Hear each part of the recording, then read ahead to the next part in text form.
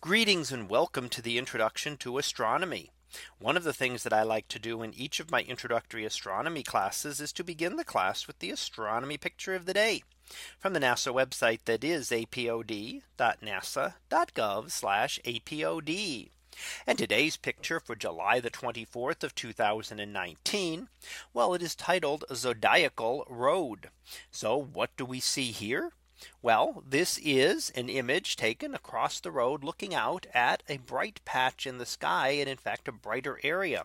And this is what we call the zodiacal light. Now this is caused by dust in the solar system. Dust can come from many different things, including comets that orbit within the plane of our solar system, and they leave little bits of material behind. Now, those little bits of material are not easily detected themselves. However, when grouped together, millions and billions of them actually will reflect some sunlight back to us here on Earth. So they follow the plane of the solar system, or what we call the ecliptic plane, which is the apparent path of the sun over the course of a year. And as the light goes out there, that's where the dust is concentrated, and therefore it'll fit along the zodiacal constellations, or the constellations of the zodiac that we see. And we can see a couple here. Actually, it's noted that you can see the bright star Regulus, the brightest star in the constellation of Leo, towards the left center, the very bright star there. And we can also see the Precept, the beehive cluster, sometimes known as M44. And that's down faded within the zodiacal light. But you can see that a little closer, just up and just slightly to the left of the road itself, and up a little bit above the horizon, not near as high as Regulus.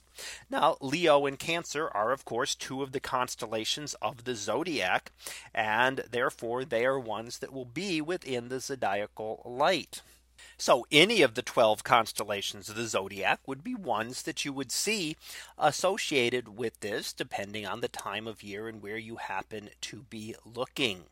So we see here in this image a glow caused not by something within our own atmosphere, but actually dust much further out in the solar system that is then reflecting sunlight. Sunlight travels out, some of it strikes these small dust grains, and then is reflected back to Earth. And the combined light, again from many millions and billions of these pieces of dust, will then cause this glow that will pass along the constellations of the zodiac, or as we call it, the ecliptic plane that we see in the sky. So that was our picture of the day for July the 24th of 2019. It was titled Zodiacal Road. We'll be back again tomorrow for the next picture. So until then, have a great day, everyone, and I will see you in class.